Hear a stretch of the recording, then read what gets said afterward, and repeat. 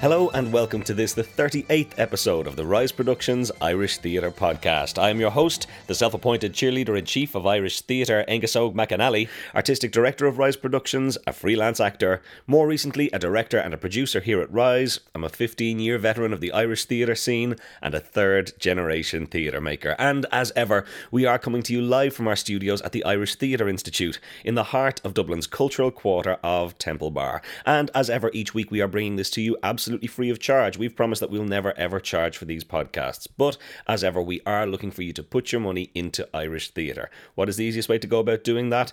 Go and buy yourself some tickets, and not just for a Rise Production show, though we will be on tour in the coming month. Go and buy yourself some tickets for any show that's on in your region around the country. They're out there, go and support them. If tickets are a little bit outside your price range this week or this month, go on over to one of the crowdsourcing websites like fundit.ie and see one of the great theatre campaigns that might be running over there that you can support. I mean, over on Fundit, donations start from as low as £5, and there are always great rewards in return for those donations, so you're not just giving your money away. There's loads of great stuff going on over there, obviously, with the Theatre Festival coming up and the Fringe Festival coming up. We'd encourage you to go over and take a look at our friends Ramblin' Man over there. They're coming back with their production of True West, and they're looking to raise a few bob over there too. But there are always loads of great campaigns being run over there from theatre companies, so go and support the troops. Of course, there are ways you can support without having to put your hand in your pocket. Go and tell people about this podcast, whether that's in person over a cup of coffee, by sharing the link on Facebook, or by retweeting the link on Twitter. Subscribe to the podcast over on iTunes if you will. That is a big help for us over there. It's also a help if you go back and listen to some of our other episodes, or if you leave us a review. That's massively important to us. It does a huge amount to boost us up in the chart position. If you can leave us a review, or if you can just click to rate us on their 5-star rating system. Only takes you a minute, but does a massive amount in terms of raising our profile over here, which of course, as I say every week, gives us a better platform with which to kind of promote all the other shows that are going on around town, and it makes the whole thing go around in a wonderful happy circle. You can follow us, Rise Productions, on Facebook. We are facebook.com/Rise Productions Ireland, or you can follow us on Twitter. We are at Rise Ireland. So it has been a lovely week for me this week. I finally got the chance to go down and see the opening night of Devious Theatre's production of Night of the Living Dead, and what a remarkable piece of theatre it was. Such a stunning achievement for the guys down there. It is an amazing show, I have to say. Really delighted I got a chance to get down and catch it. Just the balls and the ambition of those guys down there is second to none. The idea that they're doing this without the whole kind of network of support that you have for the young and emerging companies that are knocking around Temple Bar at the moment, making the work that they're making, it's just phenomenal. An amazing achievement. The first half is uproariously funny in many places, and a little bit terrifying at times, and then the second half is really quite bleak, I felt, and kind of really harrowing in places, and without giving too much away, the final image on stage genuinely had me in tears. It was a remarkable heartfelt thing. It's an amazing production, and it's an amazing achievement for guys doing it down there. I'm so proud of the gang. It is well worth a trip if you can make it down at all. It's only about an hour down the road from Dublin, and I would wholeheartedly encourage anyone to do it. And kind of on that topic, it was also a chance for us to trial something that we had been thinking about here at Rise Productions for the last little while, which is a new little initiative from us, which we are at the moment provisionally titling the Rise Productions Regional Theatre Road Trip. So we just decided we would pilot it for this production of Night of the Living Dead, and it's something that we'll be looking to roll out over the coming weeks and months. It's an initiative to connect theatre makers from around the country who maybe wouldn't otherwise get the chance to engage with each other, and then to hopefully develop those links and kind of have a bit of a dialogue going with some of the regional theatre companies who are making really exciting work, and the crowd who are up in Dublin maybe getting a bit more attention and a bit more notice. And it's also, I guess it's a chance to get Dublin-based theatre makers out of the little bubble of the capital and of, the kind of that support structure of Temple Bar, and to give them a chance to see some of the great work that's being made around the country. And so what it is if there's a show going on around the country somewhere, and there's a gang in Dublin that that they maybe would like to go down and see it, or that the company would like to invite down to get it, that we at Rise Productions will provide free transport to make it happen. We don't provide free tickets because, as you know, the whole ethos here is to get people out and buying tickets. And it's funny, we often get emails here at the podcast, asking us to maybe feature a show in the roundup at the end of the show, or to maybe do an interview with one of the participants and stuff, and and they'll often offer us comps in the way that theatre companies always offer you comps. But we have a policy at Rise Productions not to accept comps. We always say, look, really appreciate the offer, but it is our policy not to accept comps, because we know how tough it is out there to make a living, and so we say we will do our very best to try and make it in to see the show, but we'll be happy to pay for tickets when we do. And that's its own thing. I'm not suggesting that's something that everybody has to do. I'm just saying that for us, that's a decision we have made, that we know how tough it is out there for emerging theatre companies. Hell, we are one ourselves, so we understand how tough it is, and we want to go and put our money where our mouths are. So it's that simple. So yeah, those are the little regional theatre road trip is again a little scheme we'll be rolling out over the next little while. Stay tuned for more details on that, but I'm delighted we finally got a chance to pilot it, having been talking about it for the last while, and hopefully it'll give us a chance to make nice little connections between theatre makers throughout the island of Ireland. So look, that brings us to our guest this week, and as you'll hear me say at the start of the interview, this is one that I'd kind of been looking at for the last little while, because while we had a huge amount of people who had serious writing credits, there was as guests on the podcast, there's no one as of yet that you would think when you mention the name you go, oh well, they're a writer, kind of in the traditional sense, and so this week's guest is the brilliant Gary Duggan, who I have an awful lot of time for, who, as you'll hear from the interview, I encountered very early on in my career, which was also at the very start of his career as well, and apart from the fact that he's just a great guy and a lovely fella to be around, he is one of those really exciting emerging voices. And I say emerging, he's been around a while now and is kind of getting to quite a serious level of success, but you really feel that this kind of next little while there's going to be a kind of a serious push on things, and hopefully it'll just take him from strength to strength. Look, as usual, I'm not going to rabbit on too much. We're going to get into it. You're here to hear Gary Duggan, so let's hand you over to him. Here he is, the awesome Gary Duggan. The wonderful Gary Duggan, thank you so much for agreeing to come on the podcast. This is amazing. I'm delighted to have you, man. Thanks so much. Excited to be talking to you. Right, okay, this is an interesting one, because we had a chat through the medium of the online interweb world where we realised that despite the fact that 1 in 3 of the podcast guests so far had a writing credit, and some even had Stuart Parker Awards, there hadn't been a proper traditional sit-down writer as part of it. So I'm delighted to have a writer here at last, because I happen to like what writers do. Let us, as we do every week, get back to the very beginning. At what stage did a career in the theatre seem like something you wanted to do? I kind of fell into theatre by mistake, as I think a lot of people do. I always wanted to write stories. I was like writing stories since I was in school. I think I wrote sort of first scripts, like movie scripts, when I was like 15 or something, in school. I started off, and I actually was really interested in doing like comics, writing for comics. Really? And used to draw quite a lot, and that was kind of what I was known for in school. And Donamead was drawing comics and being the person in the class who was able to draw Spider-Man and Batman and all that sort of thing. So I think I was around maybe 15 or 16. I actually met like a comic book artist who was quite a well-known guy who happened to be living in Dublin at the time. And I had a chat with him. He was a friend of my dad, like from down the pub, and I met him, and I was kind of going, all right, this is the guy now who I've seen all his work, and I'm going, great. And he's like, yeah, okay, maybe this is not necessarily the coolest job going. And you think it is when you're like 14, 15, going, yeah, draw Batman and Spider-Man for like, ever. And I started to think of other things, and I was, as you can tell from the room that we're in right now, like I was obsessed with films from, very early age. So like I started writing sort of screenplays just for the hell of it. Like it was around the time that Tarantino was hitting sort of big with like Pulp Fiction and all that sort of stuff, and everybody wanted to be Tarantino. So that was something I was doing in school, and sort of had little indications of like interest in like Shakespeare and like we did Play on the Stars when we were in school, and I thought that was something I really enjoyed. But I hadn't really got a background in theatre at all. Like I don't think I ever really went to theatre as a kid. Like apart from just the usual sort of going to see King Lear or whatever. And then went on to college, and when I went to college I ended up doing media production, which was kind of like a little bit of doing everything. Like you could do a bit of writing, do a bit of like editing, camera work, all that. And I did that in DIT and Rathmines. And in DIT and Rathmines, they also have the Conservatory of Drama, so there was lots of actors buzzing around. And I started to hang out with some of them, and I was kind of going, like, these guys are a lot of fun to be around, and started using them in little short films that I was making in college.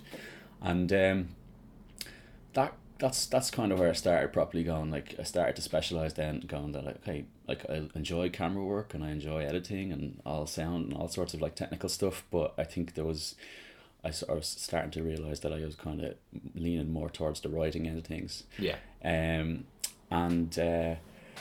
around that time, as I say, I was hanging out with a lot of the actors in the Conservatory of Drama, and a few of them asked me if I'd be interested in writing something for them for the Fringe Festival, which would have been back in about 2001. And right. What I had at the time were a sort of series of little short stories, very, very short stories, which were kind of more like monologues, and that was developed into a show for a 2001 Fringe called Manhattan Whispers. Yes, that rings a bell, all right. So that was kind of my first sort of, and anyway, sort of like foray into sort of writing for theatre. And was that the first time it occurred to you that writing for theatre as opposed to writing for the screen might be something that was of interest? Well, as I said, I'd done a couple of short films. I'd written short films in college, and I think I'd graduated I graduated in 1999. So like I'd just been out of college about a year or so, and I had been pursuing trying to write screenplays and that. And as I said, around that time, around sort of 99, 2000, I started actually going to theatre because I was hanging out with people who were way more sort of involved in, you know, actors and stuff like that. So I saw my first couple of shows in the Abbey, and I was really sort of at the time, Conor McPherson was really massive at the time. He had a couple of shows in a row in the Gate, and was very much kind of on everyone's radar, you know. And I initially knew Conor McPherson from writing I Went Down, his movie with Brendan Gleeson from the 90s, like, and I was kind of going, all right, so that's that guy, he writes for theatre also, okay. So I was maybe this is an avenue. Looking at it from the film end, and I thought, okay, right, so he wrote a couple of plays that were in, you know, in the Fringe in the 90s, and then, you know, broke into sort of film through that way, and then obviously has a massively successful theatre career ever since. It's worked out okay for him, let's say. Yeah, he's doing pretty well.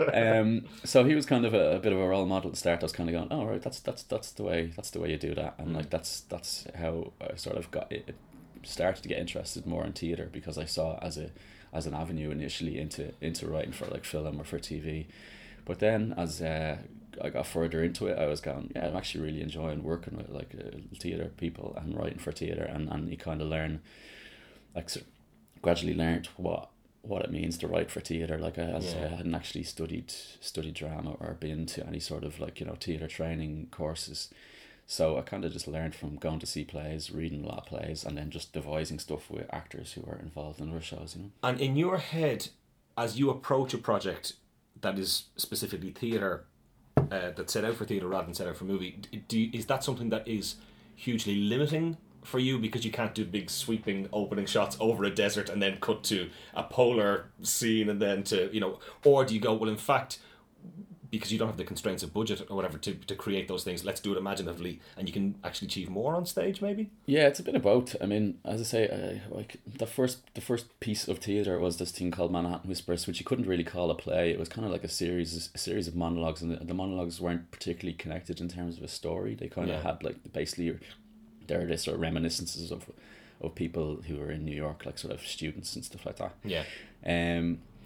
And around that time I started, like, that's when I was, like, as I say, going to see a lot more stuff. So I'd seen a lot of the Conor McPherson shows, and then also there was like Eden by Eugene O'Brien, and a couple of Marco Rose plays, you know, like Howie the Rookie and all that. So they were all kind of very much what was in theatre at the time, sort of like, you know, at the end of the 90s, kind of start of 2000s.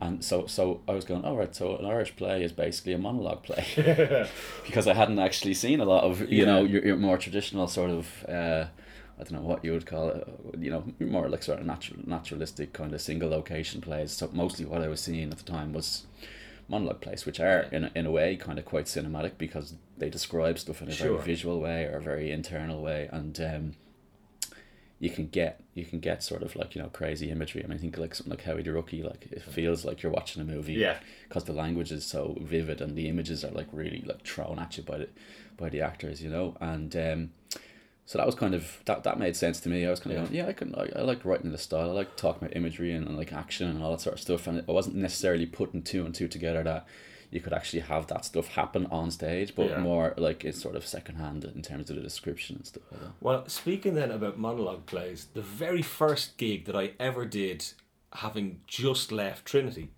was a series of play readings down in Cork that Cork and Orca were doing. One of which was that the earliest incarnation of Mond?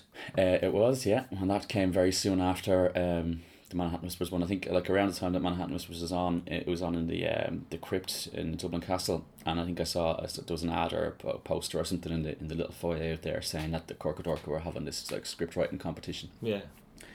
And the interesting thing about it was they said, oh, you can enter like a work in progress, so you don't have to have a finished script. So I'd started to work on this other piece, which I didn't know necessarily was a play, but I'd kind of written lots of little notes and excerpts and sort of like pieces of character and stuff, which was Mond. And I entered what I had. I can't remember what it was. I think it was about 2/3 of what ended up being the script. Yeah.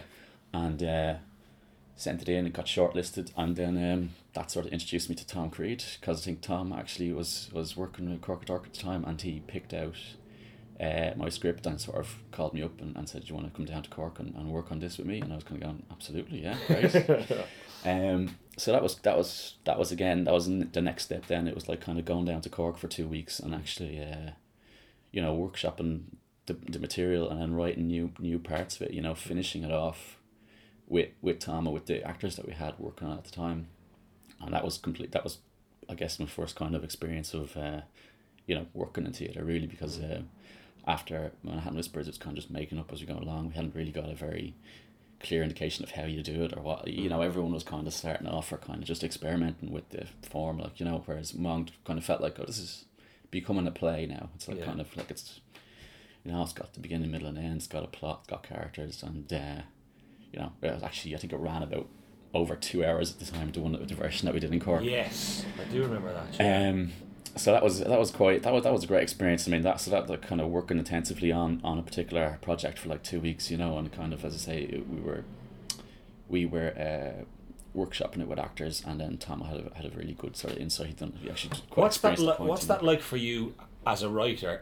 Is it brilliant to see your words brought to life by these incredibly talented people, or are they destroying your babies and no, you're doing it wrong, or is it a combination of both again? A combination of both. I mean, like it's always like brilliantly exciting when you have the cast read the play for the first time and you kind of go, oh wow, okay, that's what it sounds like, that's what that looks like coming out of that guy's mouth, so that's really exciting. I love that. I still get a buzz out of that, like in terms of like, because the way I write, sort of like having long periods of time just literally writing and kind of talking to yourself and having the voice in your head and kind of having a very kind of sometimes quite a specific kind of voice for each character, and then to actually have that be kind of either realised or completely transformed by an actor doing it, like it is amazing, and it's great fun. You kind of gotta, it either totally works brilliantly like it was in my head, or it completely needs to be rejigged. How often are you surprised in those things? I mean, how often do you hear something, you go, that is not what I intended at all? Like, a line reading or something, or someone kind of taking a slant on a character, you go, Jesus, that had never occurred to me, but actually it's very interesting and helps the plot. Or, I mean, are you surprised often? Do things jump out at you? I think, when you have a really good director that you're working with, like, and then trusting them in the way they cast, and then there's been a couple of occasions on stuff that I've worked on where I was like really sort of questioning some of the actors that were chosen sort of in the casting process, and then I was completely surprised by what the director saw, and then was able to bring out, and I was going, okay, shut my mouth in the casting process and let the director like sort of show me what they see in the characters, so there's definitely been a few surprises like that, like in terms of people that come in, they do an audition and it's like you're not watching your own play, you know what I mean? You're kind of going, wow, they've completely owned that themselves, wow. Like, or made it their own. That was kind of fun. I think I remember it happening when Emmett Kirwan came in originally to audition for Mond, and he literally just made it sound like it was his own words. So I think he had a lot in common with the sort of the character and the material, but like it was really like, whoa, okay. And then it was great that he ended up playing it at one point. Well, let's talk a little bit about Mond, because from that initial development time, whatever happened to that little play? Yeah, well, that was kind of. I mean, that was fun. I mean, like it went really well in Cork. It was well received, and as I said, it was quite a different play to a certain degree. I mean, it was a good, maybe half an hour or 40 minutes longer than what actually ended up being what is the play now. You know, and the interesting thing about that was that the play takes place over the course of a weekend. Like it takes place like more or less 3 days, 2 nights, 3 days, and initially. initially the script was like 4 days, so I kind of had 2 days, an interval, and then another 2 days, and so afterwards it didn't win the overall sort of award or whatever it was for Corca Dorca, but I had the finished play out of that, like, you know, and because that's a lot more than I had at the start of the process. So they were encouraging me to send it out to other theatre companies, and I think one of the first places I sent it to was Fishamble, and I don't think I had any connection with Fishamble, or I'd never met Jim or Gavin at all, but I think I sent it in. I think I initially met Gavin, and then sat down with Jim, and both of them said that they wanted to produce it, and that happened pretty quickly. I mean, that happened, like, I think maybe within a few months of Cork, and then I had to, which was very exciting, and then I was like kind of going, okay, well, when is it going to be on, you know? And they obviously, like, you know, the theatre company's planning so far in advance and having their schedules, like, you know, it turned out that, like, although they wanted to do it, but it was going to be about 2 years before they could actually slot it into their program. And I was like, oh, okay, that's really cool that they're doing it, and a big theatre company, and exciting. I was going, okay, I've got to wait 2 years for this to actually happen. And so that was quite strange. Knowing that something like that is coming up in your future, but then kind of like having to wait for it, and then I think I'm trying to think of what else I was doing. I suppose I was still working full time, like, you know, I was working in various offices, like, and doing sort of like, you know, very straight sort of 9 to 5 work, and I was continuing to write other stuff, like ideas, but I wasn't really like thinking, you know, okay, I'm gonna be a full-time writer and have a career in this. I was just kind of gone, yeah, okay, we'll see what happens. Like, quite naive, actually, you know. And then Mount came about in 2005. I think it premiered like 2005, which is like 7 years ago now, which is kind of like very scary to kind of look back on. But that happened, I think, like April 2005. So for me, it was kind of like it was a long time waiting for it to happen. But, like, you know, like that was that's part of the game, like, you know. And then when it actually did happen, I wasn't really prepared at all for how, like, you know, popular it would be, or what, and how it took over the world. How it totally changed. Yeah, totally changed stuff. My kind of path in everything. I mean, it suddenly made a sort of career in theatre kind of like actually just appear, like, you know. And I was kind of aware of that, like, I remember the opening night of it, like, in Project, and I was suddenly, like, you know, meeting loads of different people whose names I'd seen in scripts and stuff, and, like, you know, in terms of like other productions, and I was kind of, oh yeah, well, this is Jimmy Fay. Oh, he's sound. Chat to him, and, like, you know, I don't know whether Marco Rowan's in it, but like various people that were like kind of connected with Fishamble and had worked with them before, and it's just kind of like theatre scene out an opening night. And I was going, oh, this is great. I'm actually, you know, meeting a lot of different people all of a sudden, and they obviously enjoyed the play, and I kind of really used that then to kind of, like, you know, stay in contact, like, with different people. So anyone who I started chatting with at the time, I was like, oh, okay, I'll send them an email, and a week later, and kind of follow that up, and that was kind of the start of, you know, kind of having the whole sort of connections with, like, you know, the scene, you know. So how important is that? Because presumably for actors, as a rule, you're working with a half a dozen other actors or whatever, and you're in a room with a director, and the writer might be popping in and out, and a producer's coming in, and it's kind of that part of that team effort. Whereas presumably for you, it's a more lonesome profession. Yeah, well, I mean, I'm constantly learning and evolving, like, you know, now even, like, you know, like sort of 7 years after that initial sort of like breakthrough, if you want to call it that, it changes, like, you know, your sort of relationship with people, like, you know, sometimes you, like, you know, you go through like periods of like being very, like, people are really interested in you and want to, like, you know, see what you're gonna do next, or maybe commission you to do something. And then you kind of go, okay, right, so it goes quiet again for a while, and then you're like kind of, you're sort of like going, okay, well, what am I going to do this year now? This year I haven't got a commission, or am I going to try and devise a show or do something for the Fringe, or, like, you know, create, like, be quite active in creating something rather than kind of waiting for someone to come and ask you to do something. So it's kind of a trick of balancing both of those things. Like, that's kind of, like, I mean, I've had sort of on and off years where, like, since, like, I've kind of had, like, you know, a quiet year, and, like, have been doing lots of writing, but, like, not really you know, out in the open, you know, like, in terms of like this having the show on maybe, and then, like, you know, the following year suddenly, like, it feels like there's like about like 3 or 4 different big, you know, sort of events that are suddenly on. You kind of go, yeah, well, I've been working on them for the last like 2 or 3 years. They just happen to sort of appear at the same time. You know? Yeah. Well, talk to me then about the pros and cons of being able to create work yourself, in the way that if you're an actor who wants to put on a show, you need a team of director, producer, designer, co-stars, whatever else around you.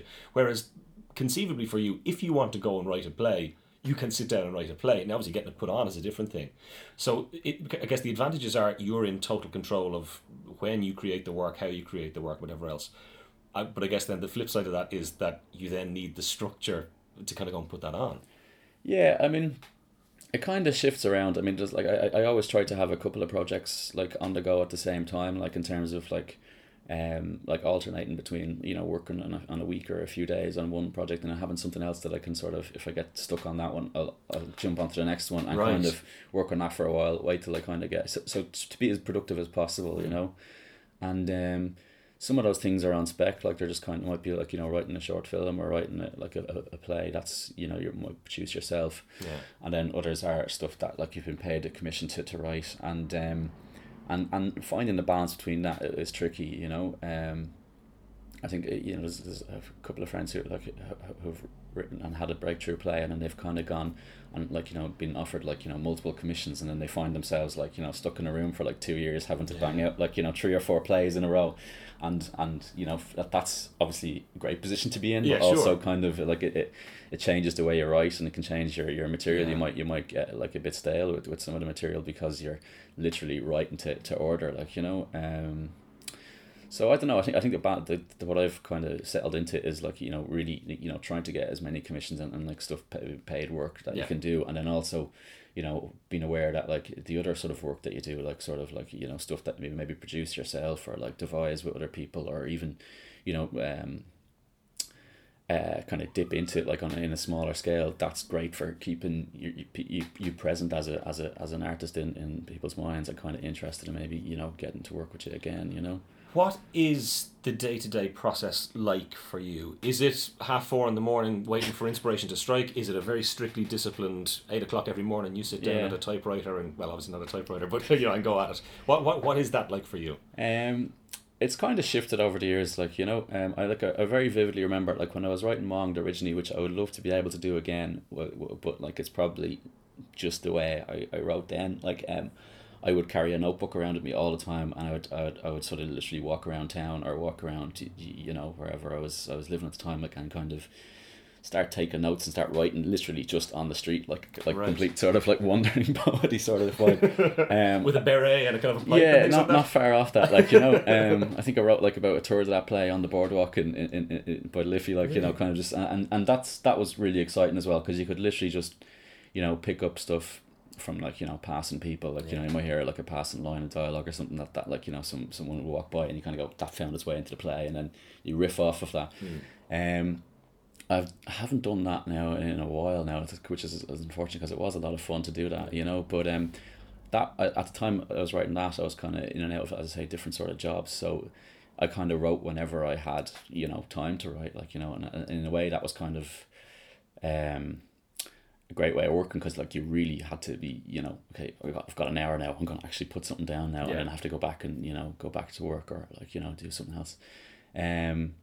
And then that shifted. I mean, when Monged came out, like, about a year later, it won the Stuart Parker, and that award came with like a fair chunk of money, and that was kind of gave me the sort of like courage to sort of go, okay, right, I'm going to actually quit my office job, and I'm going to try and write full time. Which is a ballsy move. Yeah, that's kind of like, it's one of those things where you do it and you kind of go, oh yeah, brilliant, and it's great for a couple of months, and you kind of go, hang on a second now, this money's only going to last a few months. I gotta get another chunk of money. But, like, you kind of need, I think, it worked for me. Like, at that point I was going, it gave me the sort of like the kick in the arse to sort of go, like, right, you have to, like, you know, work hard and do more things and write a lot of applications and do all those sort of stuff. So when that sort of, that new sort of period of writing came along, then it was like, okay, right, now it became more of a job. Now you got to get up at a certain point, and you got to do a certain amount of work each day, and you gotta, like, be aware of, like, all the other things that you are as a writer, that, like, such as applying for, like, bursaries or, like, awards or, like, any sort of things like that are, you know, are not actually writing the play, but are a massive part of having a career, you know. And even just, like, all that sort of, like, keeping in contact with people that, like, you know, you go to see a lot of other people's work, and then, you know, you have, like, sort of, like, you know, relationships with them in terms of, like, you know, talking to me via email and saying, oh, I like this, and maybe we could do something. So I think that you kind of, like, that was the big thing for the change over, like, after quitting the full-time job. I was kind of going, okay, sort of managing a sort of a writing career, like, you know, and probably, I think about a year after I was doing it full time, I kind of went, I've probably actually written the same amount of work that I would have like, you know, written if I had been in an office, but like all the other stuff, like as I said, applying for stuff to the Arts Council, to Dublin City Council, and then, like, you know, doing residencies and like kind of like doing short courses and stuff like that. All that stuff I wouldn't have been able to do, like, if I had you know, stayed in the regular job. But I think we're getting to the stage now where that's like kind of going, Jesus, okay, was that how, like, I mean, it's 6 years, that's 6 years later, and I'm kind of going, like, how realistic is that as a thing? Is there such a thing as, like, being able to, you know, maintain a full-time career in writing in Ireland? You know, it's a tricky one. I mean, I think it's like it literally, I mean, each new year that's come, like, I've kind of had to find some particular thing to keep me going, like, there is no sort of stability sort of in it yet, or certainly I haven't found it yet, you know. Well, will you talk to me a bit about the structures that are there for writers to kind of to have a career? Because you talk about, you know, picking up commissions or maybe doing stuff yourself, but even at that, it seems that there are many programs or mentorships or commissions that, you know, you'll get something to a reading stage, or, you know, a development week on something here, but the leap then from that development work or a commission to ultimately getting on stage seems to be a very difficult leap to make. That you know, that there might be initiatives or supports there to, you know, work on something for a little while, get it to a reading, have a load of great actors in a room with a great director to give you the feedback, but then how do you take it on? Or even that someone like a big place will commission something and then sit on it for a couple of years and not get it put on. How challenging is that? What structures are there for you? Talk to me a bit about that. Well, that's what I was saying a little bit earlier in terms of, like, that's why I try to have multiple projects going, because you can't really rely on any one project, you know. I mean, even if you're lucky enough to get a commission from, like, you know, a big theatre company, like, that's only going to sustain you for, like, you know, a portion of a year, like, you know, and you know, the sort of, like, commission fees, like, they're it's a lot small. It's like a lot smaller than you would think, like, you know. I think, like, you know, it's, you don't say, okay, I'm writing a play for the Abbey, or I'm writing a play for a Shamble, and it's like, oh, grant, I can live on that now for 2 years. It's like, you know, so there's that sort of thing of, like, having, I don't know, I mean, that's what's worked for me. I mean, I think most people do kind of juggle some sort of a day job as well as their writing, and I've kind of avoided that for a good chunk of that 6 years, like, because I've literally tried to do as many different things as possible, and I don't know how that's sustainable, like, you know, for a lot longer, you know. It's kind of like, but that's kind of the way I've managed to survive, like, for 6 years, and I think I mean, so I mean, obviously does the process, like, I mean, if you get a commission and you want it, obviously to do the absolute best you can possibly do for the commission, because there is the chance then that it'll go out and be a production, you know, and that was something I was really aware of. Like, I got commissioned by the Abbey in 2008, and that's only sort of coming to fruition now this year, you know. But I was aware that when that happened, I was going, okay, this is, like, a really big opportunity. Like, don't fuck it up. Like, you know, kind of really, you know, like, listen to what they're interested in you as a writer, and then kind of, like, you know, take that on board, and like, let that inform what you write, and then also, you know, really be excited about what you're writing about, so that you're not just, you know, doing it to order. You're kind of going, I'm willing to work on this now for, you know, what it has been 4 years, you know, and you kind of go, great, yeah, I mean, to still stand over it, you know. So that's like, basically, like, really appreciating any opportunities that you're given, because, like, they are kind of few and far between, and then you have to make a lot of other things between them, you know, to really make it workable. I mean, like, I've kind of had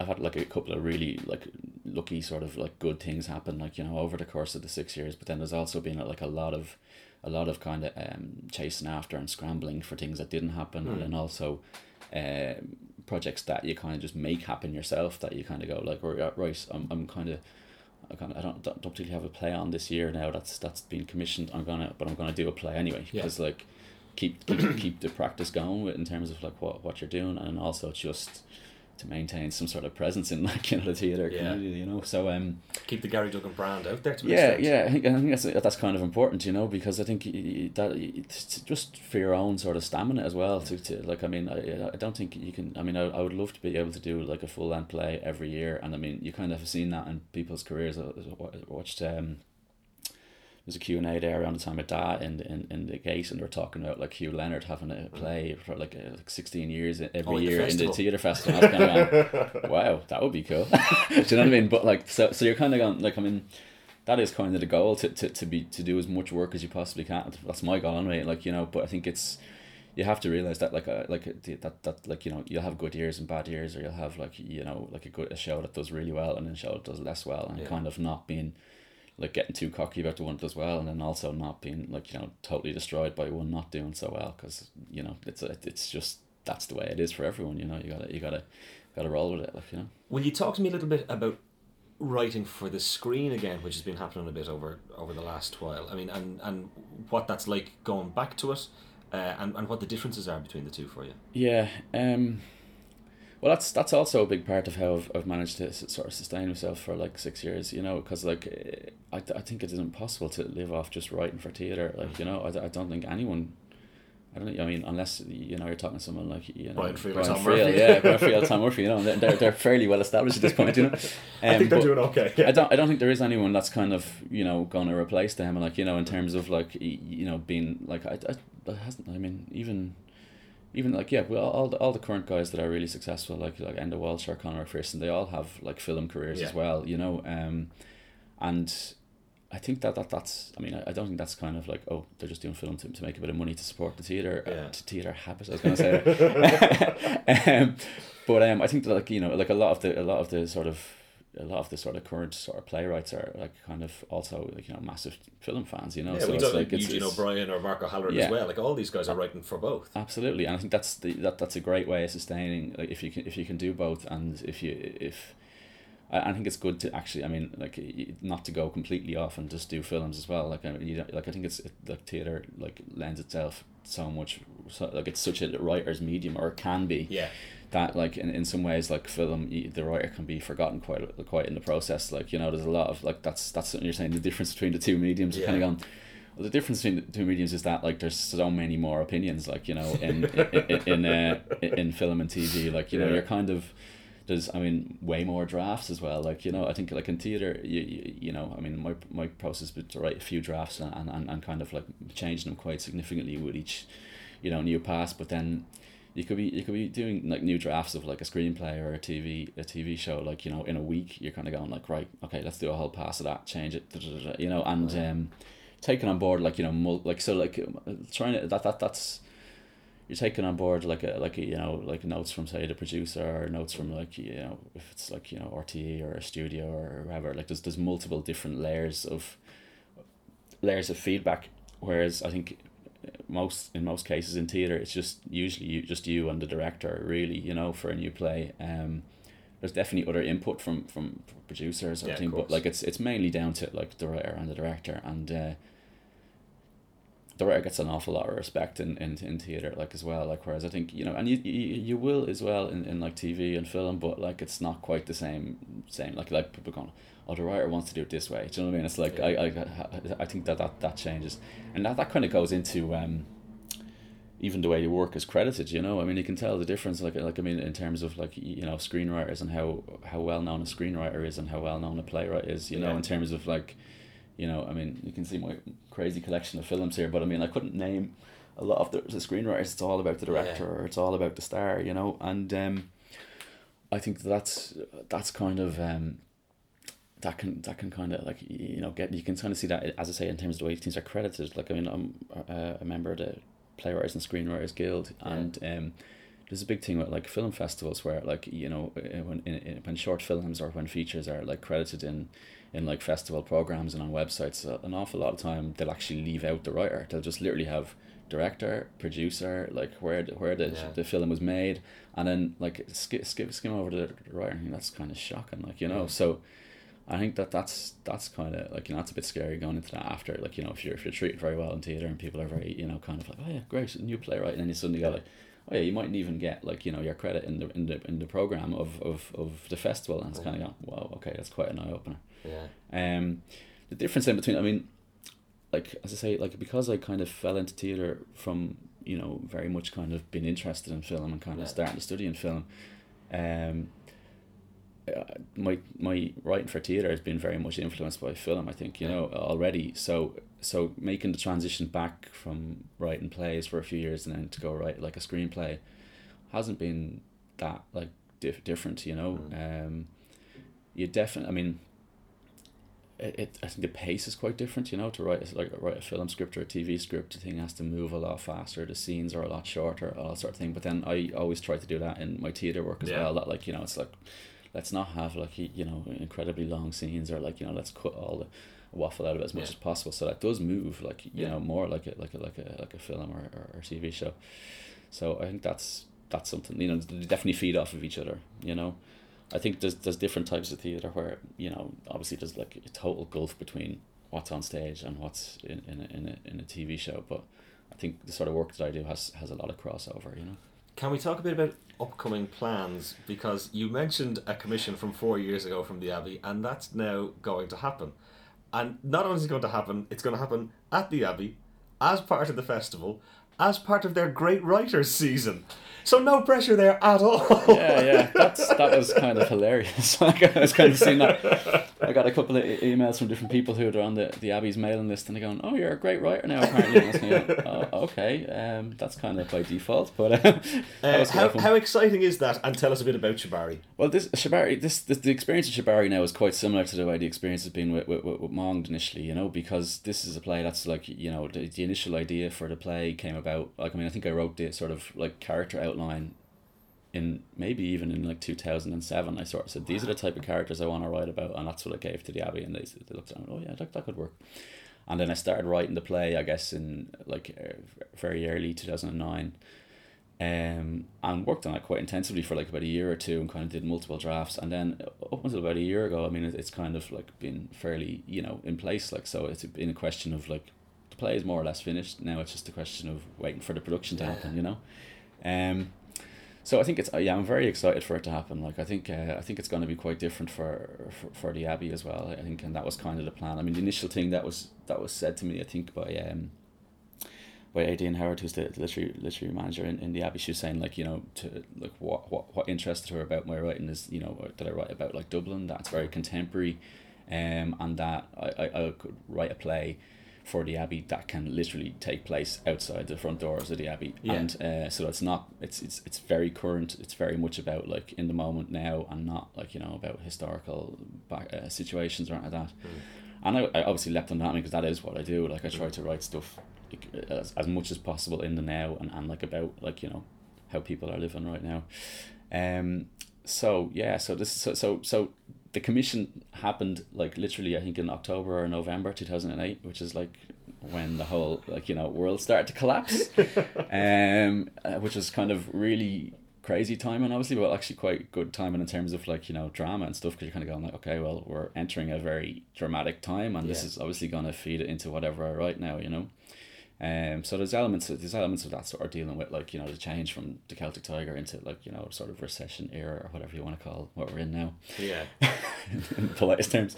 Yeah, but it's one of those things for me, because, and you know, the whole Fintan O'Toole argument about how, you know, Irish writers need to be responding to the situation, whatever else. But I think my problem with that argument is that, you know, Fintan is used to working in a newspaper medium, which is a daily thing where it is quick turnaround, and journalism is its own thing, whereas playwriting is a different thing. And you're talking about, you know, from 4 years from commission to putting it on stage, you can't be responding to everything, you know, instantly. You can deal with things broadly. But what I love is that, okay, it's a play that responds to where we are now, but it's not about a banker in negative equity who has been abused by the Catholic Church, who did, you know, you know, it's not trying to do that. Yeah, you're not sort of like going totally on, like, you know, the zeitgeist or like buzzwords and things. I mean, like there was a play that I was like a big fan of called Closer. Patrick Marber's play, which is like, you know, exceptional kind of, piece of writing. You know, and I think I read an interview with him, and he was sort of saying that like he was trying to anticipate stuff that was changing in London at the time, or like, you know, I think he wrote that sort of late 90s.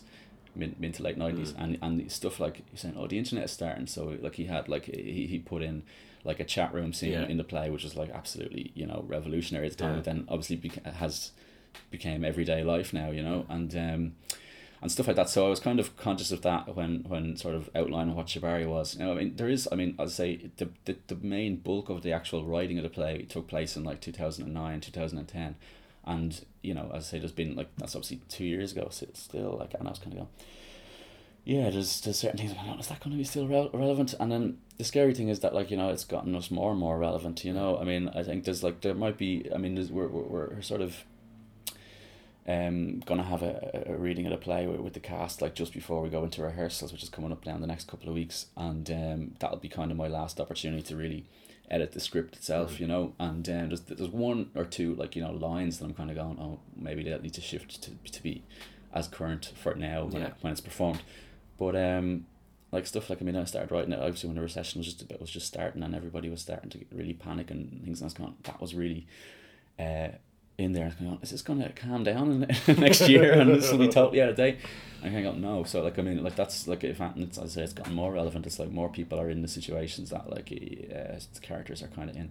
And the other thing that, like, I mean, which has shifted a bit in the time of writing is, like, I wanted to write a play that was, like, very multicultural, like, because, like, that's my kind of experience of Dublin, is that, like, you know, it's like in the last 12 years, we, like, you know, we were in a very multicultural city. Like, you know, it's I went to New York when I was 20 in 99, and then when I came back, I found that, like, you know, like, Dublin was starting to, like, you know, like, have a lot in common with New York in terms of, like, the sort of, like, melting pot of different, like, ethnicities and sort of cultures and stuff like that. And, like, that's obviously grown through the whole Celtic Tiger period, and then it's kind of gone down a little bit since. But there's a whole sort of group of, like, people who, like, came here during the boom times and are not making it, they're not, like, you know, running away to the next sort of boom place. They're kind of like, oh no, I'm Irish now, I'm living here. And that was something that I wanted to reflect in the play. So the play is, like, 6 characters, and, like, half of them are Irish siblings. They're, like, 2 sisters and a brother, and they are Irish characters, and kind of, like, I guess they're the ones that, like, you know, most of the audience will kind of connect with. But then the other half of the cast is are sort of international characters. So one of the characters is a black actor from London, and the other characters is a Japanese florist, and then third. In what was an obvious move for a piece of Irish writing. Yeah, and it's, I'll get to that in a second. And then and then the third sort of international character is a Romanian girl, and the thing about the Romanian character and the Japanese character, like, they talk about in the play, they're very much like, although they obviously come from completely different, like, sort of cultures and backgrounds, but they've made, like, Ireland and Dublin their home now, and, like, you know, to a certain degree they consider themselves, like, they consider their Irishness, and that's kind of where I was going. I didn't want to do a play about, like, racism or about, like, kind of, like, you know, illegal immigrants or anything like that. I was kind of going, no, just, like, let's have an ordinary relationship comedy drama where, you know, our characters are from, you know, various different parts, you know. There's another exciting upcoming thing, and I'm not sure if we're allowed to talk about it, but a little project for Theatre Upstairs. Are we allowed to mention that? Yeah. I'm all about, like, self-promotion. Tell us a bit about the plans for the wonderful Carl Shields' new endeavour at Theatre Upstairs. Well, the first time around when it was in the Plough, I was like, oh, this is great, I'd love to be a part of this, but then I was busy on other things, and I didn't, like, sort of throw my oar in quick enough and sort of say, like, oh, Carl, I'd love to do something here. And then but I was seeing the shows that were on there, and I was kind of going, great, okay. And then that, unfortunately, obviously, like, closed down, and I was kind of going, okay, that's a real shame, because I would loved that.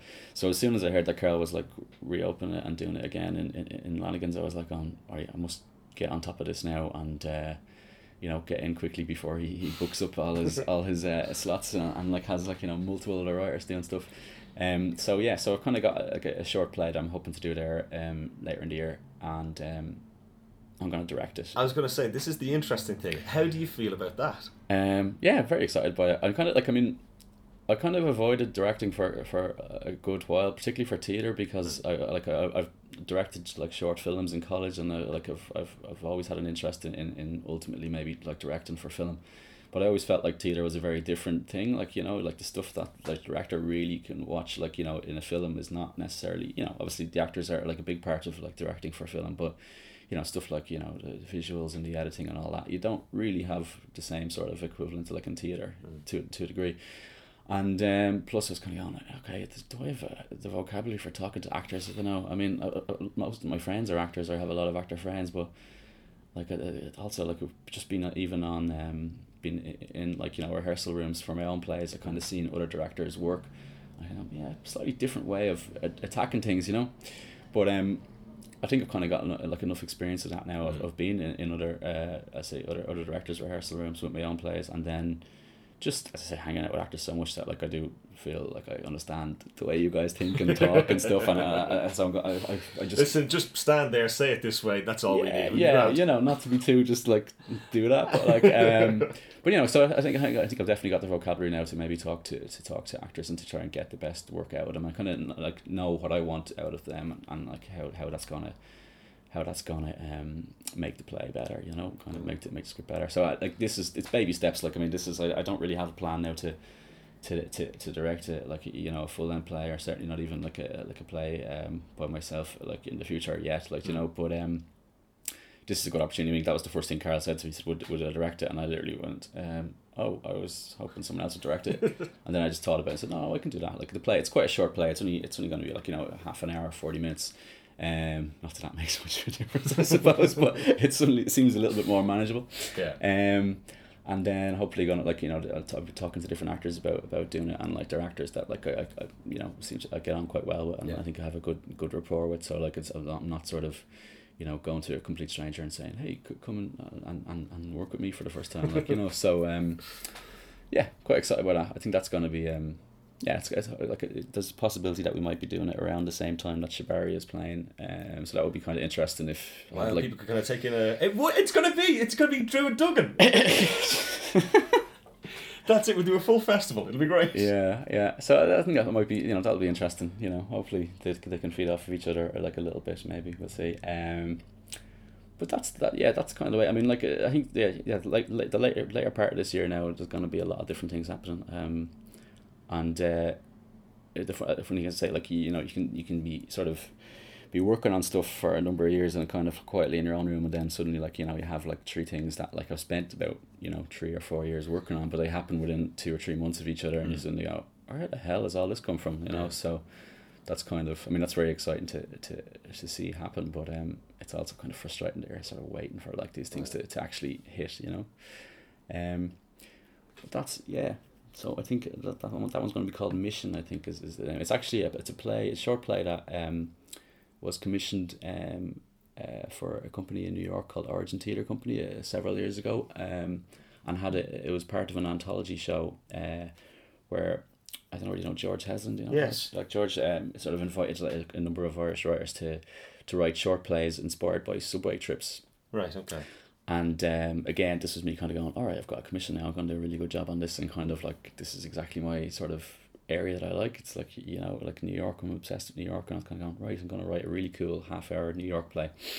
And so that went down really well over there. Like, as it was like, I think some really good, some great writers are involved. I think Rough Magic's recent show, The Housekeeper, sort of grew out of that as well. Right, that initially started off as a short play, and was developed into a full length, you know, for Rough Magic then. So this one, Mission, like it's a couple of years old. It's set in New York, and it's a 3-hander. It's kind of black comedy, sort of suspenseful. I'll leave it at that. But I think as I say, like it had an airing in New York, and now it's like I kind of know, no, this is interesting. You kind of have a bit of a connection with New York. You've had stuff over there a bit that, you know, maybe people here don't know a huge amount about. Yeah, like this was kind of this short play, Mission, was kind of the first thing that was staged in New York, and then just before that, I mean, Mongd obviously travelled over there as a reading. It had a reading in New York in 2007, I think. Yeah. And that I went over for that, and that kind of, I started making connections over there, and then the short play was the following year with George. George had brought over the reading as well for Mongd. And like that's the play Mission. It took place in the first ever First Irish, right. which is an Irish theatre festival that takes place in New York every September. Now it's been run for the last, I think, 4 or 5 years, and George was just setting that up, and that anthology show was going to be his kind of like first show to launch it, you know.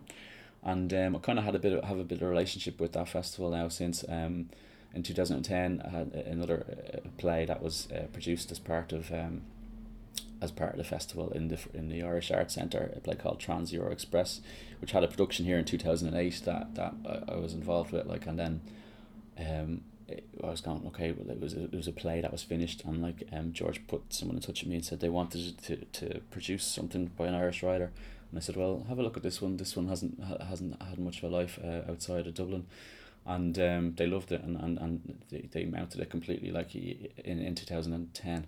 Great. So I was in contact with the director. I hadn't met the director before. I hadn't met anyone involved with the production. So it was complete sort of like chats on Skype and emails, and then going over to see the production. And I was kind of very, like, literally arriving in New York, and then the same night of my first night going to see this show, which could have been absolutely awful, or could have, and like, thankfully it turned out to be really, really good. Like, there was a lot of amazing stuff in it that was like quite a different production from what had been done in Dublin, and that was really exciting, because that was, sort of a second sort of major sort of production of a play. You know what I mean? That's always exciting. Like, I mean, that's happened now with Monged as well, where it's had, like, obviously its initial production, and then it had a revival with a slightly different cast, and then it had a UK production. I think that's something that's, like, I'm always excited by. Like, when a play that's, like, already had life has a different life again with a different set of actors, and you kind of see different interpretations of the same roles. That's great. I mean, I want to hopefully have more of that now in the future. Tell me then about the magic wand for you. What is the ideal? Is the ideal that in 8 years' time you're writing and directing your own movies, getting Oscar nominations in the States? Is it that Drew would finally do Druid Duggan and take 8 Gary Duggan plays and tour them around the world? Is it write 8 plays for us? Is it just staying regularly commissioned work and day to day? What is it? What's the dream scenario for you? To be quite honest, like, I mean, like, the dream scenario is just to be making a living as a writer, which is, like, I've almost achieved now for the last 6 years. But that's something, like, I mean, to have a little bit more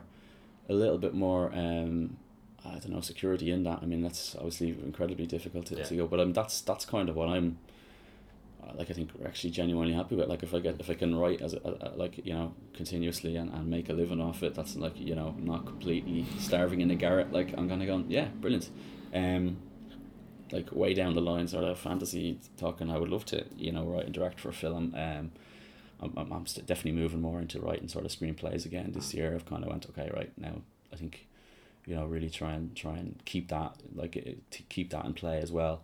But yeah, I like just to be making a living out of writing is what I'm after, really, and like, that's a big enough challenge, really. I think that's enough to be aiming for the moment. Yeah, I mean, yeah, I think, like, I mean, I'm very excited now to have the play in the Abbey. I mean, that's going to be, like, a big deal for me, like, in terms of, like, that was definitely a goal of, like, from seeing a lot of plays, like, as I said, when I was starting off going to theatre, I thought, geez, I'd love to have a play in here in the Peacock. This is a great, like, theatre, like, so that's one of my goals, kind of going, okay, great. I mean, then beyond that, it's like, well, yeah, I'd love to have a main stage show. And then like, I mean, like, constantly, I mean, that's, I have, like, yeah, you constantly think, I suppose it's the same for everyone, like, you kind of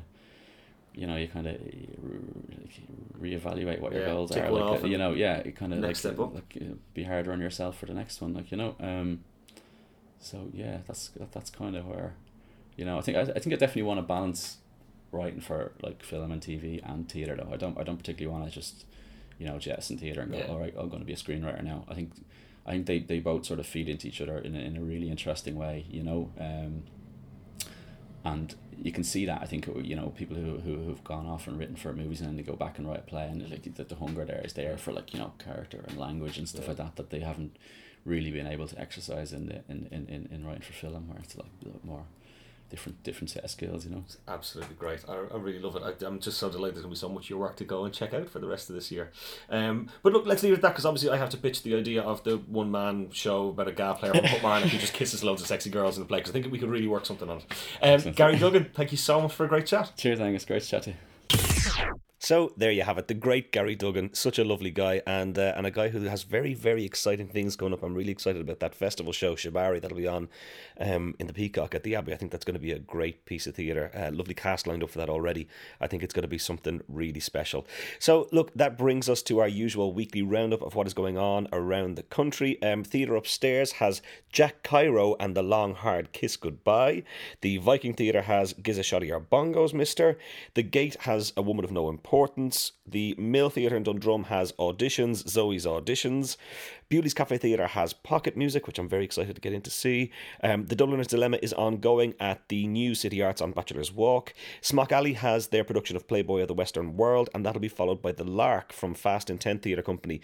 And that's a piece about Joan of Arc, because this 2012 is the 600th anniversary of the birth of Joan of Arc. So reason enough there to go and check it out. The New Theatre has Overtime with the great Stuart Roach, which is getting a great response so far. And of course, the Abbey Theatre, our National Theatre, has that great production from Wayne Jordan of The Plough and the Stars. As we look around the country, Devious Theatre in Kilkenny, of course, have Night of the Living Dead. That's running until Saturday. Do make it your business to get down and catch it. Talking to John Morton, who you might remember as a guest on the podcast a couple of weeks back, who is director of the show and co-writer, is talking about it as kind of popcorn theatre, like a big summer blockbuster, but instead of in the cinema, it's in the theatre. And that's exactly what this show is. I can't recommend it highly enough.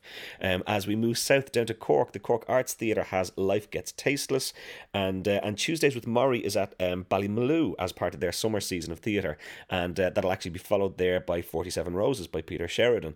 As we move west out to Galway, the Galway Arts Festival is continuing. All the info there is at galwayartsfestival.com. And moving north up to Belfast, this is an amazing one. Molly Wobbly's Tit Factory is on up at the Lyric. And then also ourselves, Rise Productions, are on the road. Also in Kilkenny, we will be at the Owen Ree Festival on Saturday, August 4th. We will be at the Lizard Festival in Cork out in Skibbereen on Sunday, the August the 5th. And then the following weekend, we will be at the Gap Festival in Ballythomas in Wexford. We have 2 performances there on the 10th and on the 11th. So get out and support Irish theatre, get out and support Rise Productions. So that's us. That is episode 38 in the books. We will, of course, be back next week for another chat with one of Ireland's leading theatre makers. This has been the Rise Productions Irish Theatre Podcast. For Angus Og McAnally, I'm Angus Og McAnally. We'll see you next week.